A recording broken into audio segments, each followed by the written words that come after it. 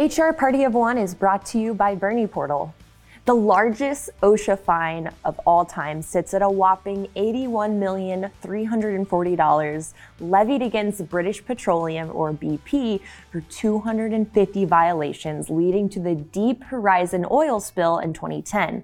11 people were killed and 17 injured when an oil rig explosion in the Gulf of Mexico spilled 134 million gallons of oil into the Gulf and surrounding waterways. Even if you're in an office of under 10 people, OSHA still holds sway over safety conditions. Penalties for noncompliance are severe and for good reason. When OSHA violations make the news, it's due to a catastrophic loss of life. There are steps you can take to be informed, stay compliant, and provide a safe place for your employees to work. Don't be like BP, which is still paying the price for the Deepwater Horizon spill. I'll share with you just how much they have spent since 2010 to get on OSHA and the public's good side. Stick around till the end to see how many zeros are in that figure. Until then, in this HR Party of One episode, we'll discuss what OSHA is and how it came to be, the purpose of OSHA, and employer responsibilities to remain OSHA compliant. Let's get started. OSHA is the federal agency tasked with setting and enforcing workplace safety standards. The road to creating OSHA was filled with terrible tragedy. Many states had passed laws to protect workers by 1890, but they were lax. Enforcement back then was practically non-existent. Many businesses simply stopped enforcement officers from entering the workplace. States without strict protections used their leniency as a lure to draw businesses from states with stricter requirements. This increased state competition and made it more difficult for stronger national standards to take hold. Until the early 1900s, workplace protections advanced at a stuttering pace. The coal industry changed that for everyone. In 1907, 420 men descended into mine shafts number 6 and 8 in West Virginia for the Fairmont Coal Company. The shaft's connected ventilation system provided breathable air to the workers. So when 2 explosions rocked shaft 8, all 420 men were left without air. Even though only shaft 8's entrance was destroyed, trapped miners in shaft 6 also perished due to lack of oxygen and falling debris. Rescue efforts were inhibited by the noxious gases, as rescuers could only withstand the combined carbon monoxide and nitrogen for 15 minutes at a time. 362 workers died, 216 women were widowed, and 506 children were orphaned.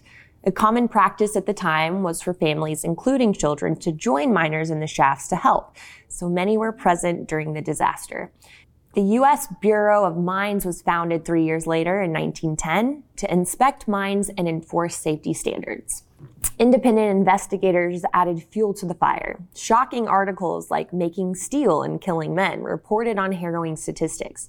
It cited that Chicago's steel mills, which employed 10,000 men annually, caused the death or injury of around 1,200 men per year. In 1913, the Department of Labor was born. By that point, some industries were already collecting data on injuries and casualties.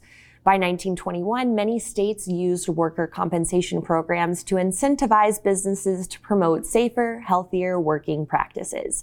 This proved that a large-scale program could effectively impact workplace environments. In 1960, Washington passed a law forcing states to follow federal guidelines for workplace safety, forcing many to abandon their loose regulations.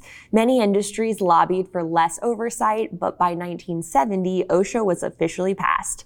Today, OSHA is led by the Assistant Secretary of Labor for Occupational Safety and Health, a position appointed by the President. The national office is located in Washington, D.C., but there are many offices throughout the country. I'll link the map in the description. Each of these locations staff OSHA inspectors who review worksite safety and investigate reports of noncompliance. The purpose of OSHA. OSHA employs inspectors or compliance officers to check out sites and ensure worker safety is a top priority. An inspector will come knocking if they receive a report of unsafe practices, are inspecting other sites in the area as part of an enforcement action, or if your submitted OSHA forms have reported injuries or fatalities in recent years. An officer guides their inspection by the criteria OSHA has set forth. The criteria include standards you may recognize. For example, an employer must protect workers from exposure to infectious diseases. If you're HR for a clinic, then you already know it's the employer's responsibility to provide personal protective equipment or PPE like masks and gloves. Anyone who's been in a doctor's office may have seen a biohazard container specifically for used needles. These are the sorts of things OSHA requires employers to do, but many rules are industry specific. OSHA has identified 5 major industries that require tailored guidance to maintain safe working environments.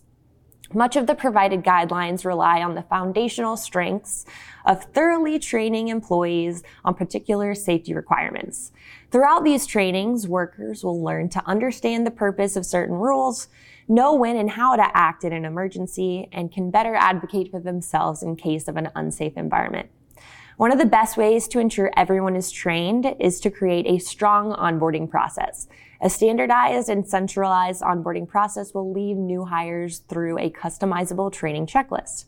And in HRIS like Brady Portal, you can send reminders to complete certain training and require employees to sign off on their agreement electronically to follow safety protocols.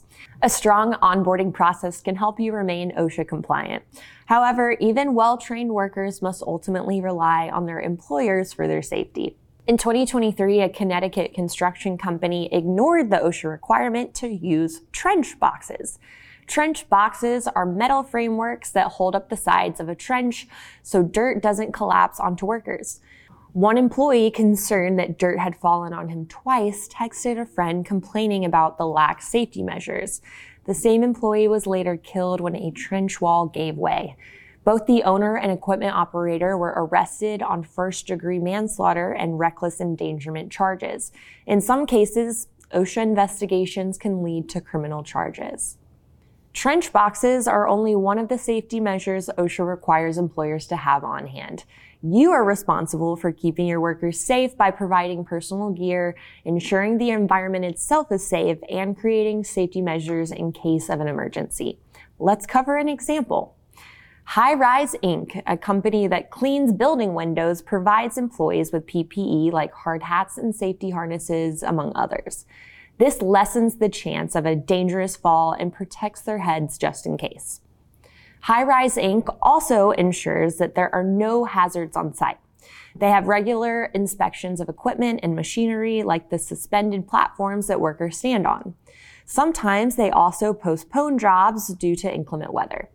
A faulty platform 1,000 feet up in high winds or rain is a recipe for disaster. They also instruct new hires on safety protocols during their onboarding process and check annually that everyone knows the procedures. One of these protocols is that every work site must have at least 2 workers on the suspended platform and 1 supervisor present to monitor the job and triple check that all safety precautions are taken.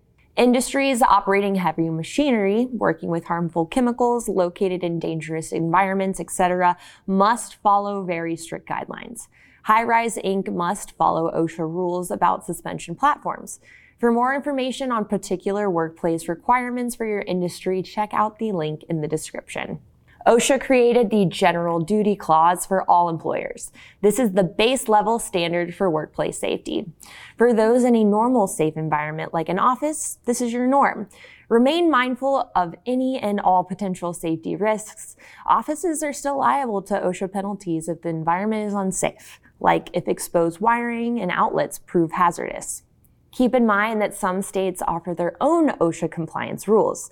The law requires you to follow whichever rule is more strict. So if you're in California and a certain guideline is more stringent than the federal one, you should adhere to California's rule. One way to do so is by hanging OSHA workplace posters. OSHA requires all employers to place certain workplace safety posters in an easily visible place. The posters cover information about employer responsibilities and provide contact info for making an OSHA report. You can download and print these posters for free off the DOL website. In addition to hanging workplace posters, employers have responsibilities to fill out and file certain OSHA forms. There are 3 forms: the OSHA Form 301 report, the Form 300 log, and the Form 300A summary. Let's cover when you need to fill and file each one. Fill out a Form 301 report if an injury or illness meets the criteria of work-related and recordable within 7 days of the incident. Record the incident in the Form 300 log for that work site. Complete Form 300A summary after the year's end. Post it in a highly visible area of each work site from February 1 to April 30th and submit it to OSHA by March 2nd. I'll leave a resource in the description that walks you through each form and how to fill them out correctly. Oh, and that BP spill? Since 2010, BP and its partners have spent $71 billion updating equipment, implementing new safety policies, contributing to environment cleanup, and more. While some workplaces have more safety regulations than others, all employers have a duty to provide a safe environment for their employees to work in. OSHA is here for a good reason, and violations come with hefty fines and sometimes criminal charges. As an HR party of one, you do everything in your power to foster a better place to work. You can create a strong onboarding process to mitigate the chances of a workplace incident and show that you are an advocate for a safer workplace. As always, remember that your role is as strategic as you make it.